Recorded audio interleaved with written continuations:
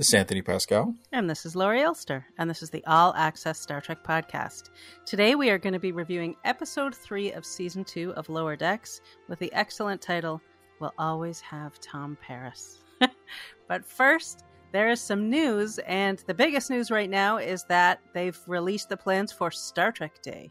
Which is, of course, September 8th, which is the first day of Star Trek in 1966 with The Man Trap on NBC in glorious color. Again, like last year. So last year's the first time that formerly CBS All Access, now Paramount Plus, did one of these virtual online events that was hosted by Will Wheaton and Mika Burton, LeVar Burton's daughter.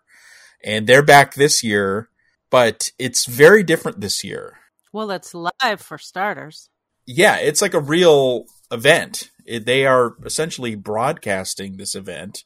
It's going to be on the official Star Trek website. It's also going to be in the USA, so that'll be worldwide streaming. In the USA, it'll also be streaming live on Paramount Plus and via their Twitch channel. Who knew they had a Twitch channel, but they do. So proud of them. Then it'll be on YouTube after all that. It's being held at the Skirball Center, which is in Los Angeles, which is where there's going to be a Star Trek exhibit opening in October. So they're going to be surrounded by Star Trek stuff, real stuff from this traveling museum show. And they're going to just hold a series of live panels at this event. There's going to be an orchestra. It sounds like almost like a Will Wheaton talk show for 2 hours, right? So there's going to be a band. Jeff Russo's the band lead. I believe it's called an orchestra. It's not like a couple of guys with guitars. Tonic isn't showing up. It's a full orchestra. Yeah. Panels for all of the 5 new shows with cast members and the creatives behind the show. Each show, and a legacy panel looking at the history of Star Trek and its relevance. That's a big deal. And usually when they do, they're not saying this, but usually when they do one of these things, there's trailers that get released. I don't think we're going to get 5 trailers, but we're going to get at least 1. I think we're getting Strange New Worlds. We have to. Yeah, it's been too long. It's time. 4 Strange New Worlds. Anson's going to be there. Rebecca, Ethan, and Akiva and Henry Alonzo Myers. So it's going to be a panel and hopefully a trailer. And the same's kind of true for all of the other things where they'll all be a combination of show creators or showrunners and cast members. Discovery has some interesting choices because it's Wilson Cruz, Blue Delbarrio, and Ian Alexander are representing the cast. Sonequa that week, that's going to be like right in between appearances she's doing in New Jersey and in Atlanta at conventions. So maybe they just, because since this is a real event, she'd have to fly back to LA and maybe it's just a hassle for her. But it is an interesting selection. And of course, it's leaning heavily on the kind of new chosen family. So I wonder if there's going to be a theme to their panel, perhaps. Yeah, it sounds like there is. So looking forward to the 5 panels. I may actually be going to the event itself, which could be exciting. I would go if I were you. So I think there may be a red carpet situation like there was for the Lower Decks thing I did a few weeks ago. And of course, TrekMovie.com will be reporting on everything that comes out. The trailers, we'll do recaps of all the panels. They've also promised there's going to be surprise guests, surprise announcements. So there are 2 things that surprised me. One is a panel issue, which, maybe surprise is the wrong word. But I got to say, if I was doing a 55th anniversary legacy panel in any kind of content, I'd have Shatner in there. And I get that he wants money for things or he's a strong personality, this and that. But you know what? He is such an essential part of what Star Trek is. And we were just talking about this in the Trek Movie Slack, actually. But if they didn't want him to go solo or dominate something, there are a million options. I was like, you could have Anson Mount interview him. Like, passing the torch, having this conversation. They're both really interesting guys. I think they'd really like each other. I don't know if they've met. But there are lots of ways to incorporate him, and I think it's worth it and kind of essential if you're looking at the legacy of Star Trek. I could see that. I mean, who knows why Shatner isn't part of this? It could be that they invited him and he wasn't available, or didn't invite him because they didn't want it to be all about him. Who knows? But it would be nice if he was part of this. You know, the thing that I find, I mean, this is great, right? It's a great event, and it looks like last year it was good. It looks like it's going to be even better this year, but it's still very Paramount Plus focused. And, they are Viacom, CBS, Paramount Pictures is part of the family. And it would be nice if there was something in there about the movies. Yeah, sometimes I think they forget that they exist. Right, because they released this trailer to go along with it, and it's really nice. And there's a couple new tiny bits in there. You could see Q snap his fingers from Picard Season 2. There's a logo for Strange New Worlds. We don't know if it's the final logo or not. But when you're watching it, you go, wow, this is a great television franchise. And there's no clips from any of the movies, 13 movies. I was going to say, there are a lot of them. So, at some point, the two halves of Viacom CBS are going to start talking to each other again, I hope, and integrating, because if we are going to truly get an integrated Star Trek universe, cinematic television universe, then step one will be for the two halves of this giant corporation to start coordinating on these things. Yeah. I think a big test is going to be the Chicago convention. And so we'll see if there's going to be any representation of Paramount Pictures there, because that convention next year is going to be happening in theory while they're shooting the new movie. The movie that's supposed to come out in 2023. Right. It'd be nice to have a panel for that. But everything you said is absolutely right. But this is still a pretty impressive event from what it looks like on paper.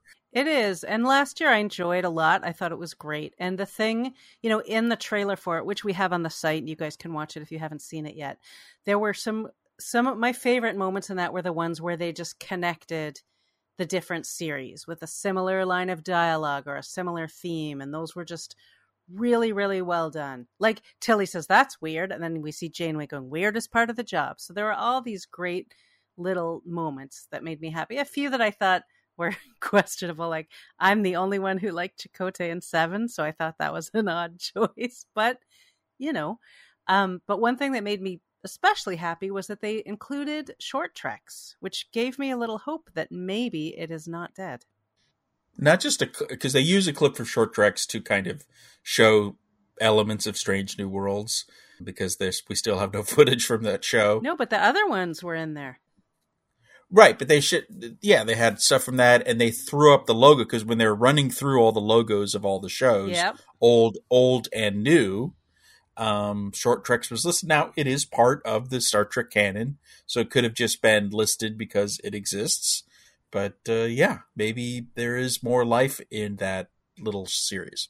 I hope so. So this is all in 2 weeks. So 2 podcasts from now, Lori and I will be going all over this as we also review the episode of Lower Decks for that week. Yep. And we'll have everything on the site so that you can know where to find it and how to watch it.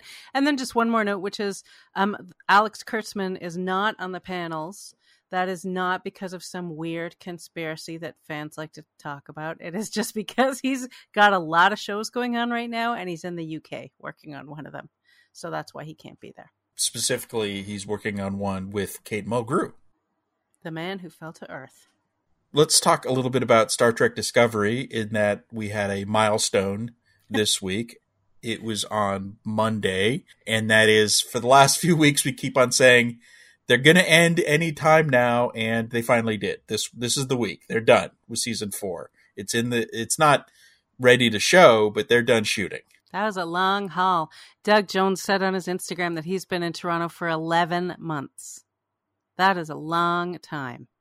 That's longer. It's a longer time commitment of any Star Trek season in Star Trek history. Yeah, it has to be. It's crazy. I mean, even back when they were shooting, what's the longest season? 26 episodes back in the day? I think it was 26, sounds about right. And I think they'd have like 2 months off or something before they had to go back.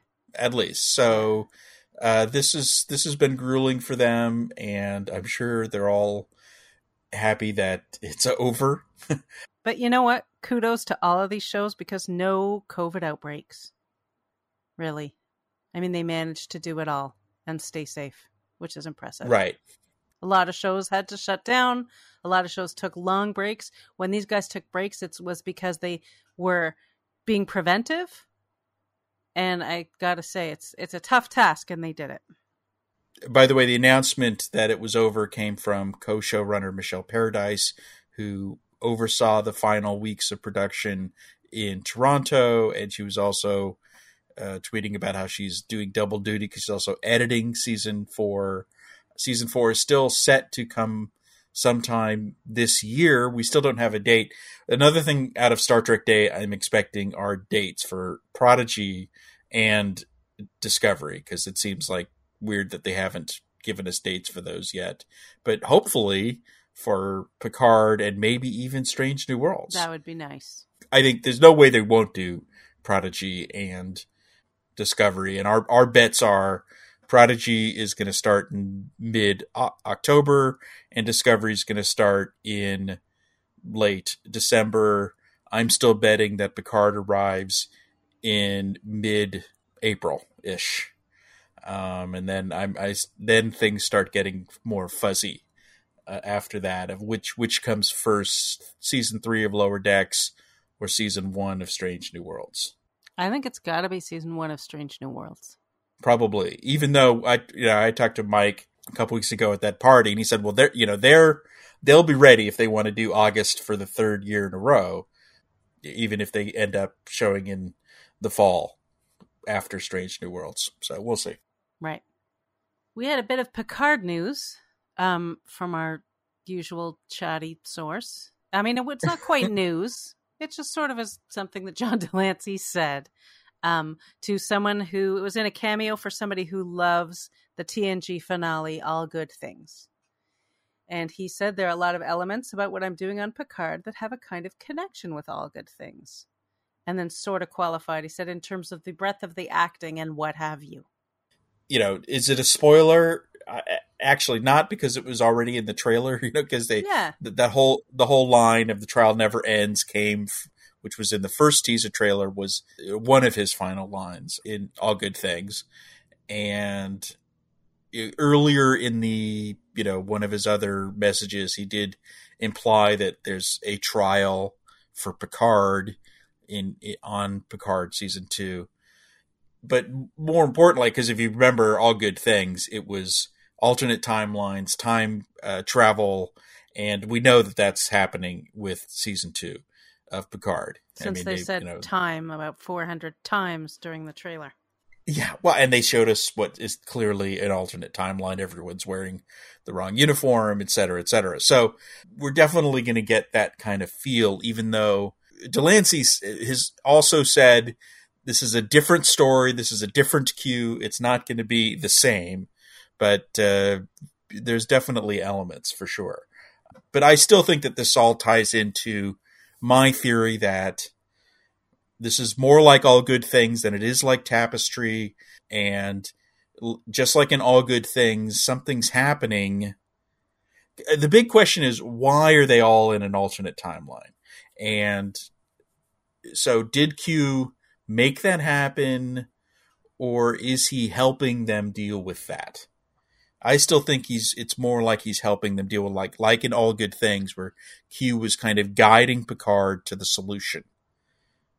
But Tapestry, Q sent him to the past to teach him a lesson, right? Yes. This, I think, is different in that, they find themselves in some place. I mean, it's a small thing, but we do see Q snap his fingers in the trailer. Yeah, but that's something you would just expect.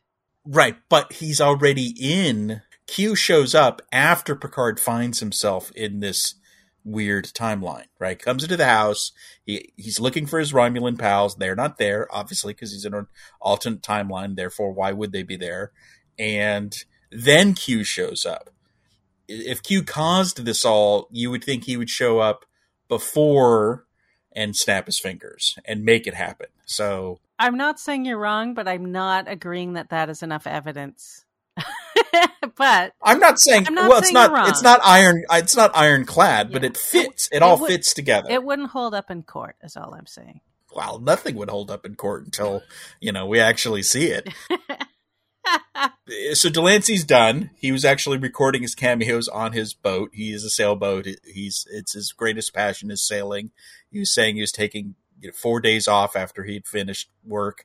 But the show's still shooting, or at least it was shooting last week. The showrunner tweeted out a picture of a red alert sign from a bridge of some ship. We don't know what ship, but a Starfleet, so it wasn't La Sirena, I guess. They could be shooting the finale right now. They may be transitioning to season 3. We don't know, because all the other shows are done. They're still going, but it could be that they're done as well on season 2, and they're just moving on to season 3. Yeah, that makes sense to me. Just one other quick thing about John Delancey, which is if you check out the post on our website, which we'll have a link to it, there are a lot of interesting theories in the comments. I mean, some not so fabulous ones too.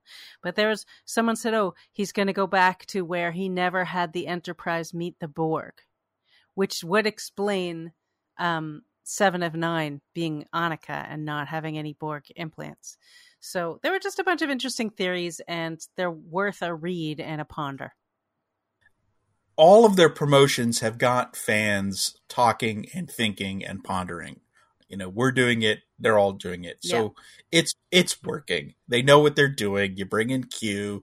You let them go off on Cameo and talk, and you don't shut them up. So it's all creating interest in the show. I think possibly bringing some season 1 skeptics back in to the fold, because it's all kind of interesting to them that all these connections to the Next Generation. So we just passed another milestone, which is what would have been Gene Roddenberry's 100th birthday. So this actually happened after we recorded our last podcast. That's August 19th, would have been Gene Roddenberry's 100th birthday. On that day, NASA held a virtual panel celebrating Gene Roddenberry. George Takei was part of it. Rod Roddenberry was part of it. And the Roddenberry Group Foundation has been doing this thing all year long of having celebrities post videos on the internet of quotes from Gene Roddenberry. There's been all sorts of great people doing it. And in this case, NASA beamed a quote of Gene's into space. Yep. That's kind of cool. There'll be a link in the show notes. It's hard for us to do it all justice, but you could read our coverage and or watch the full event at trekmovie.com. On the same day, Roddenberry Entertainment announced via the Hollywood Trades that they are developing a biopic for Gene Roddenberry. Which the guy had a really fascinating life and was a very complicated, colorful person. Well before he was Star Trek creator Gene Roddenberry, he was an interesting guy. He was a pilot. He was a cop. He was in 2 plane crashes. He's kind of a hero in at least one of those plane crashes. So things happened to this guy. And then, of course, Star Trek, and then he moved on from that. So they've hired a writer. They're looking for a director. They're looking for a cast. Now, this is Rod Roddenberry and his producing partner, Trevor. You see their names with every new Paramount Plus Star Trek show listed as executive producers. The big question is this thing ever going to happen? Because there's no detail on financing. There's no distribution partner. So movies really happen when you have distribution and financing. So I think this is an idea that they're developing, but I'm not sure that we could say that this is definitely going to happen, even though I do think it would make, it's an interesting subject. The other thing is, with Rod so closely involved, hopefully he can allow for a project like this, if it does move forward, to be, a completely honest project. That Gene Roddenberry was an amazing man, a visionary, a legend, but he was a man, and he made mistakes and all of that kind of stuff. So all the great biopics, if you think about them, always were honest and real and showed you who these people really were and what drove them. So if I were to watch something on Gene Roddenberry, that's what I would want to see, not a kind of tribute. So hopefully this happens. Yeah, I'd be very interested in seeing it. There's one other funny tribute that took place, which was, last week on the podcast, we were talking about the lyrics to the Star Trek original series theme. And then turns out it was on Robert Picardo's mind as well. So, he has a lot of fun making these videos. And so he went out and he said the lyrics, did you know there are lyrics? They're terrible, and I'm going to sing them. And then he sung them, and he did a great job. It was very funny, and that's in the article, right, Tony? Yes. A little bit of merchandise news. Star Trek, the official Star Trek magazine, which comes out quarterly, it stopped coming out earlier this year. Ending on issue 79, just like the original series. I thought that was an interesting number. Yeah, it wasn't planned because they did announce. I know, but well done. Right, exactly. It is true because they announced in issue 80 that never happened. That was supposed to come out in the spring, but then they just announced that the magazine is relaunching as a brand new magazine called Star Trek Explorer with a new design. There's a new editor, and it's going to be a lot of the same kind of stuff, but with a new look. But they're also going to have Star Trek short stories in it, and there's going to be these little mini magazines inside of it. The first one's going to have a mini magazine all about Kirk. The first issue is going to have a lot of interviews with people from Discovery, including Michelle Paradise and David Cronenberg. And yeah, which is rare because he's never given a Star Trek interview. The dates of this release is on November 2nd. When that magazine comes out, we'll have a preview of it. So look for that on the site. One last thing is that they did send us the covers for the first couple issues, one of which is a nice cover from Discovery, nothing new, but the other one is this beautiful old school shot of the USS Enterprise over a planet. I'm not really sure. It could be a James Blish or something in that style from the old book covers he used to do back in the day, 70s and 80s. So check that out on the site. Yeah, that image I thought was beautiful. Got me excited about the magazine for sure. Good job. Before we get into the episode for Lower Decks, there's some, just little bits of Lower Deck news to catch you up on. Go to trekmovie.com or go into our show notes. We did an analysis of a trailer that kind of just quietly was released on the official site, which was this is what's coming in season 2. And it does have a lot of footage from beyond the first 3 episodes. So there's still stuff to check out in that. It's a lot of this is kind of stuff you're used to seeing, some familiar things, some new things, but a couple things that caught my attention in there reminded me something we were talking about a couple weeks ago, which is there's a couple moments in there that are, just straight out of Star Trek. It's meaning there's a scene showing Rutherford reenacting the famous Star Trek II scene where Spock has to go into the warp core, and we all know what happened. Yeah. It's just like that Star Trek V rocket boots scene that we saw in Another Thing. What I've been liking about the season so far is they haven't been heavy-handed with the Easter eggs, and the same thing is true of episode 3, which we're about to discuss. Even, episode 2 had like a million Easter eggs. It was hard for us to even write the article about them, but they weren't, they were all background gags for the most part. Yeah, if you didn't know them, it didn't affect the way that you watched the episode. Yeah, so I'm a little worried about these kind of just lifting whole moments from Star Trek history and recreating them on the show. But I'll give Mike the benefit of the doubt until I see them. But I'm a little worried about that kind of stuff. Yeah, a little apprehensive. I'm not even sure I would say apprehensive. Oh, okay. Well, that's good. I would say concerned. Or which is it's lower grade than apprehensive. All right. And by the way, do check out the site for our every week we do a full Easter egg breakdown, and the one we did for the last week's episode was very long. I thought it was going to break you. There was too much. At some point, I'm like, we got to just stop. There's too many things going on in that episode, last week's episode. But it's, again, they were not in your face, but just when you look around, when you freeze frame, you're like, oh, that thing, and, you know, Odo's bucket, and, you know, it's like everywhere you look, there's something. Well, there was a collector who collected things, so that kind of gave them license to stuff things into those rooms. It made sense, but, you know, we highlighted some of our favorites, like Dr. Crusher's sex scandal and stuff like that.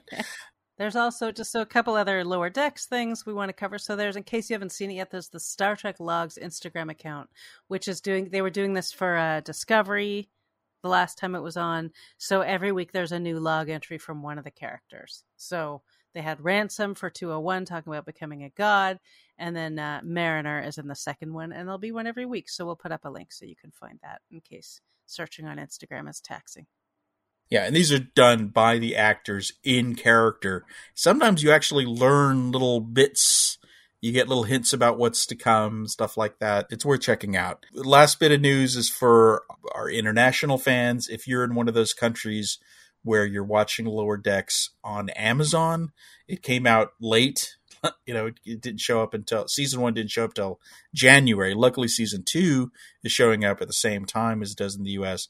But it also delayed the Blu-ray release, which is already out in the US, but now, you know, in Europe and Australia, the UK, Japan, the Blu-ray is coming out in November, and there's details at trekmovie.com and a full review. Let's talk about episode 3. We always have Tom Paris. We'll always have Tom Paris. He wasn't just a plate. He was there in the flesh. Well, in the animated flesh. Yeah, the title gives away a big part of the episode, but in a similar way, because last week, Kayshawn was a big deal to be introduced, but he spent most of the episode as a puppet.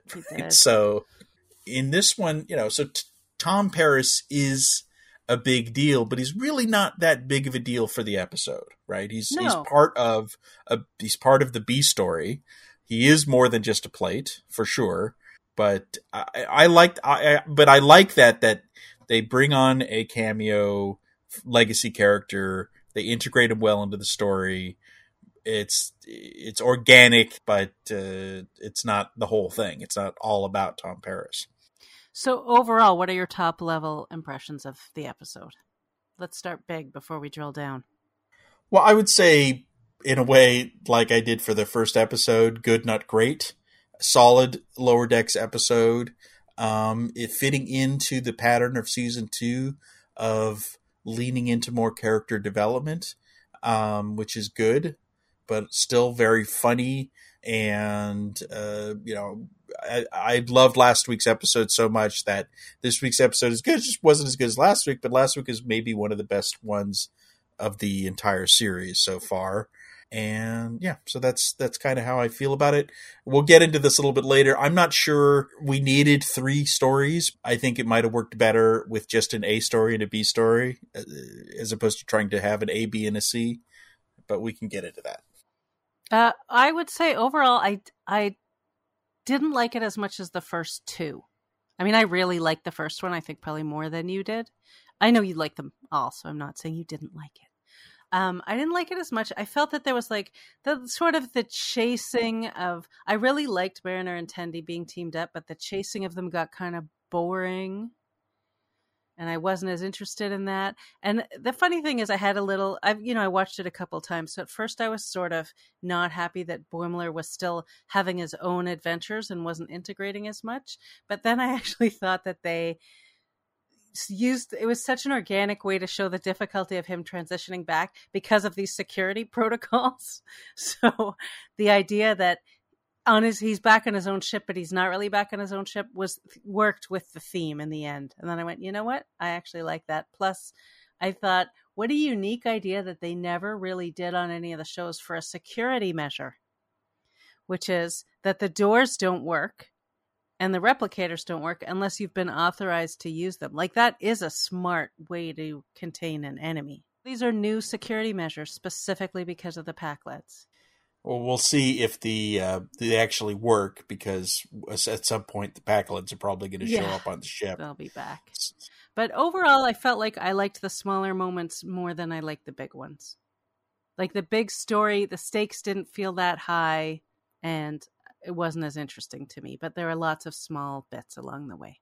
Yeah, it was all good little character beats. I guess we disagree here, because my favorite of the three stories is was the Tendi Mariner one, although mostly because of the character development for both of them. And then I really liked the Rutherford Shax story, and I just felt like the Boimler story felt a little tacked on to me, and I wish maybe they figured out a way to get the Rutherford and Boimler story together. But maybe this is a kind of a bigger issue of, could they do an episode of Lower Decks where one of our four main Lower Deckers didn't get a storyline? Yeah, I don't know. I mean, they could. I don't know. Actually, I found the Rutherford Shax story to be the weakest, because it was just kind of a cop-out in the end. Like, we're not going to tell you, it's just horrible. So it, to me, wasn't as, it was like a joke, but that was kind of it. Whereas the Boimler stuff, when I watched it again, I thought that it actually had more resonance. Yeah, I mean, there is the whole metaphor there of Ridge grading onto the ship. And of course the Tom Paris story was also part of it. I guess what I liked about the Rutherford story was that it's an interesting, because one of the things that Lower Decks is good at is shining a light on Star Trek, and the fact that Star Trek routinely brings people back from the dead. They're basically pointing this out of like, that is a little weird, and it's fun how they represent it here, where everyone but Rutherford kind of doesn't think it's a big deal. It's like, oh yeah, they do that all the time.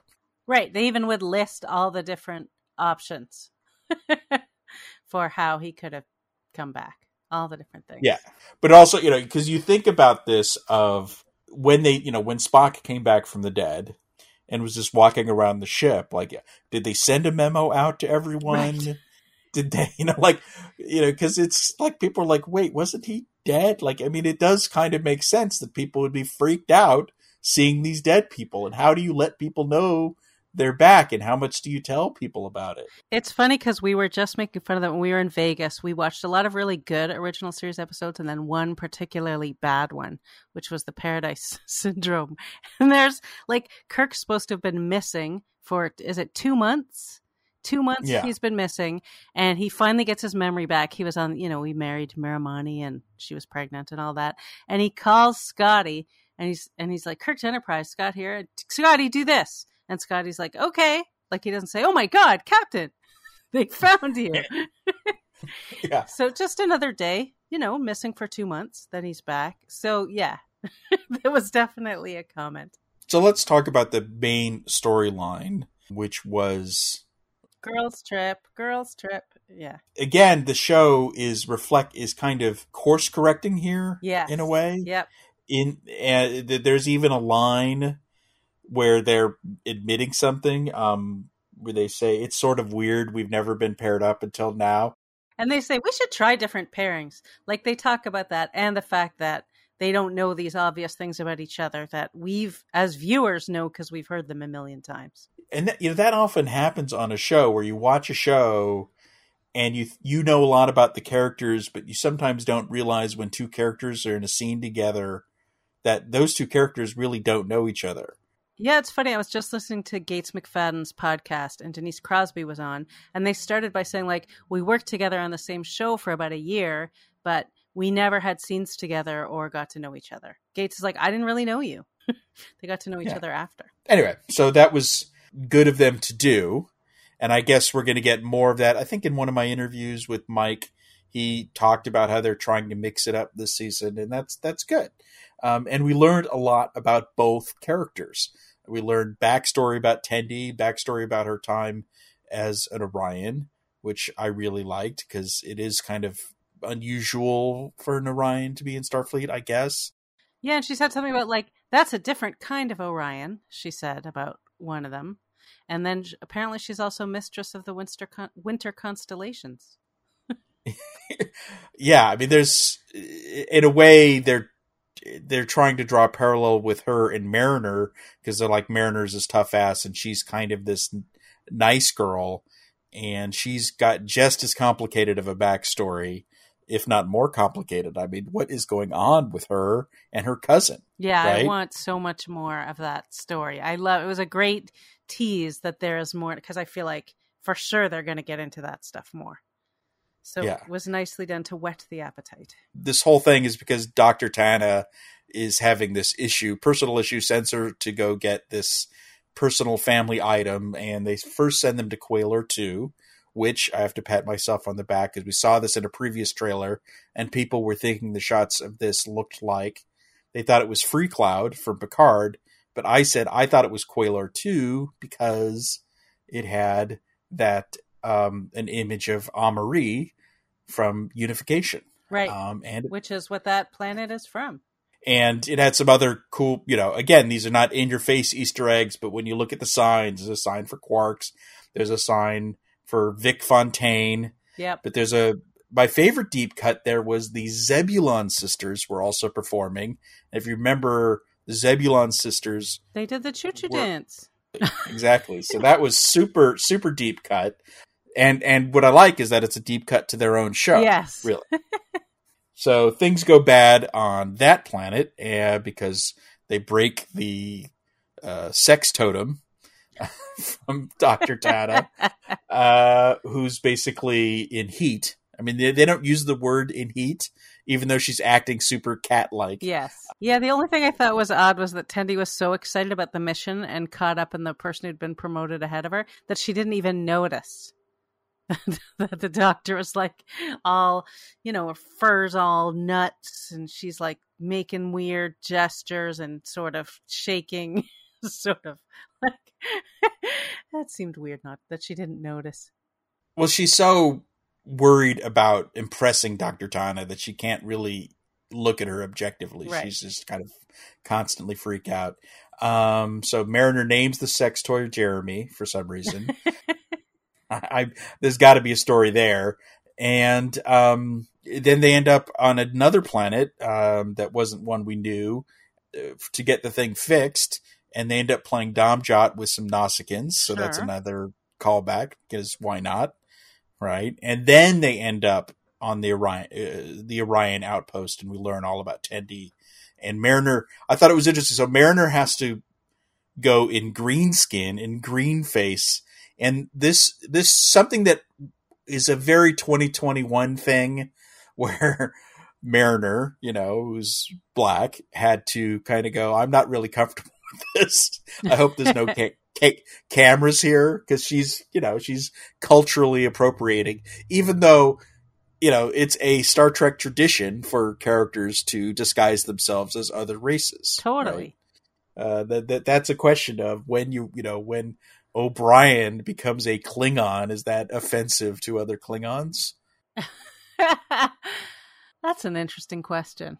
I mean, they do it a lot. They were constantly disguising, way back to like Kirk pretending to be a Romulan and whatever else. Oh yeah. Yeah. It's a time-honored tradition. It goes way back. Well, and then the way Mariner tries to fit in is by talking like a pirate, because the Orions are all pirates, of course. Right.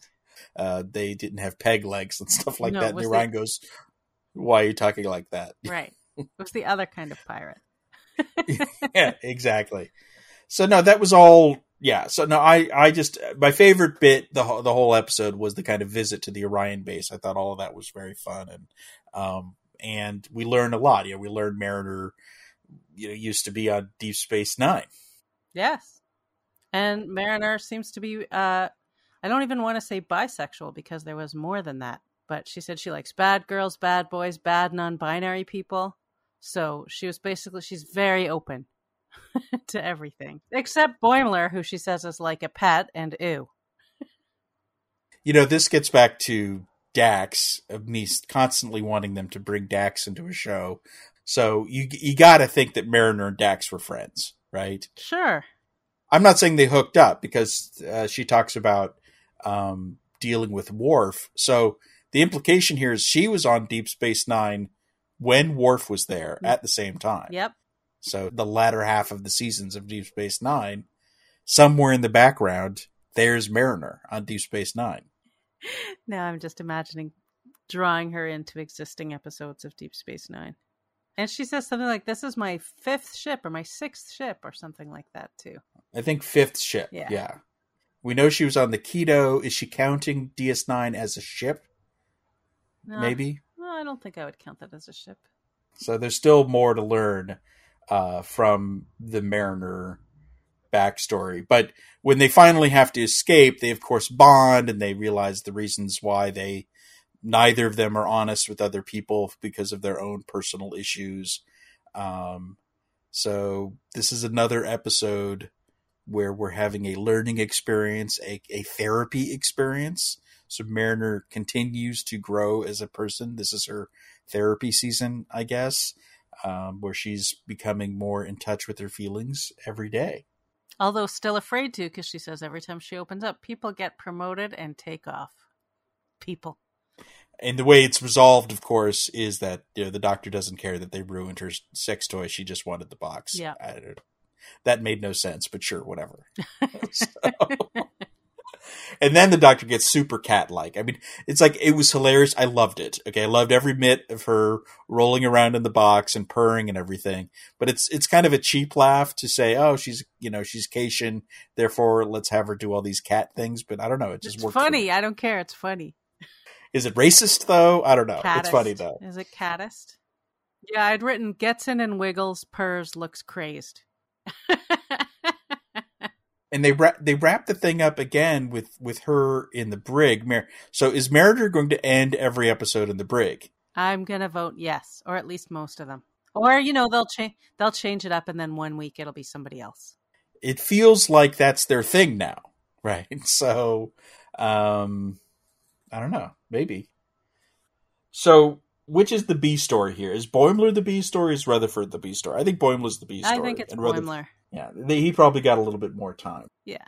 And, there were a lot of really funny beats and moments in that. Like his weird exchange with Jet, who's like, do you want me to carry you over the threshold like a bride? Which is just a lovely offer. And I was like, threshold. Huh.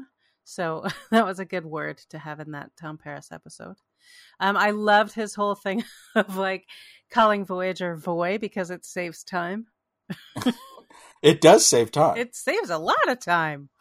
So the plate apparently is part of a whole set of plates. He's got Chakotay and all of them. Of course it is. By the way, that plate was amazing. I mean, like, how did it never break? It must be made out of something The amazing. Tom Paris plate? Yeah. Yeah. I mean, it was the way he was throwing it around and all through the Jeffrey tubes. And at some point he jams it into something. The final moment when he opens the door is him jamming it into something. And I guess the gold around it worked as a conductor and opened the door, releasing him onto the bridge looking like a Kazon, who are my least favorite Star Trek aliens. So that was great. That was all great. Where he's strutting around with the plate while humming the Voyager theme. Which is his second theme humming. Because he did the TNG theme in the Turbolift with the Captain once. Yep. So now he's got to do them all. Like, now it's a thing, right? Yep. So eventually we're going to get all of them. I wonder if he's going to sing Faith of the Heart. Maybe my favorite part was the computer voice. Whoever's doing the voice just had this little bit of edge. Yes. Where she was, where she was saying request denied, unauthorized personnel, but it was delivered in this kind of snarky way, like really pissing him off, where the computer knew what she was doing. So computer's got a little bit of attitude. Right, because Boimler had to remind the computer, like, if it's an emergency, then you don't need the authorization. And then it goes, oh, yeah, okay, sure. Yeah. So the Rutherford Shack story was, I mean, this gets back to, we kind of knew something was up, was because the actor's name has been in the credits since episode 1 of this season, and we'd seen elements of him in the trailer. So I guess he's just back. So I guess, beyond the story, I'm curious of what this means. So the Shax died thing, they're just hitting the reset button, and this is a way for them to hang a lantern on that and just say, yeah, we're just bringing him back, and we're not even going to tell you how. We just love the actor. It's a great character, and why not bring him back? Well, there's certainly precedent. But they gave us a couple episodes to pretend that he did this noble sacrifice and he's gone forever. So it's not like, the noble sacrifice and then 1 minute later or 1 second later, it's like, oh, no, you don't have to do noble sacrifice. You're back. No, and they didn't go give a bunch of interviews telling everybody that he would be back. Right. Sorry. So, yeah, I know what you're talking about there. And in case anyone doesn't know, we're talking about when they killed Wilson Cruz's character in season 1 and then immediately said, just kidding, he's not dead, he's coming back. Ran to our set on After Trek to tell everybody that it would be fine. We're not killing the gay characters. We did. Anyway, let's not get into that. But I guess they bring in Carl Tart, who was great as Kayshawn. We loved him in the last episode when he wasn't a puppet. And so what happens to Kayshawn? I guess we'll find out. But we know we'll see more of him. But he was briefly the head of security, but I guess Shax is. And there was getting back to the little character moments, my favorite bit was when he called him Baby Bear. I did like that very much. It was, sweet and funny. And I didn't, to me, it just was like a one joke thing. And then they don't really reveal the secret, except that it's so horrible that Rutherford just keeps sweating.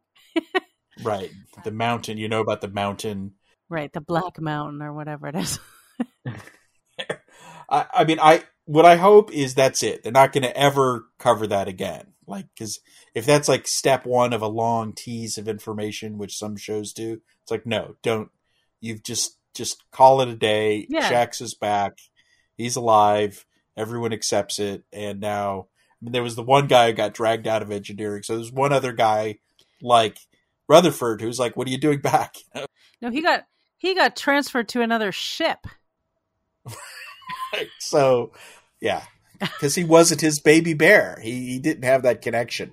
Although Rutherford may not even know what he means when he calls him Baby Bear, because Rutherford said, I don't really know. I know he saved my life, but I don't really understand what's going on. Right. Because, of course, his memory was wiped. So that's basically it for the episode. Those are the 3 storylines. Do you have a favorite moment or a favorite line? A couple little ones when Mariner says, is he still a salamander?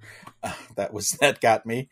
Talking about Tom Paris, and when they're talking about all the different ways you could come back from the dead, and Boimler goes, Nexus, time ribbon, same thing.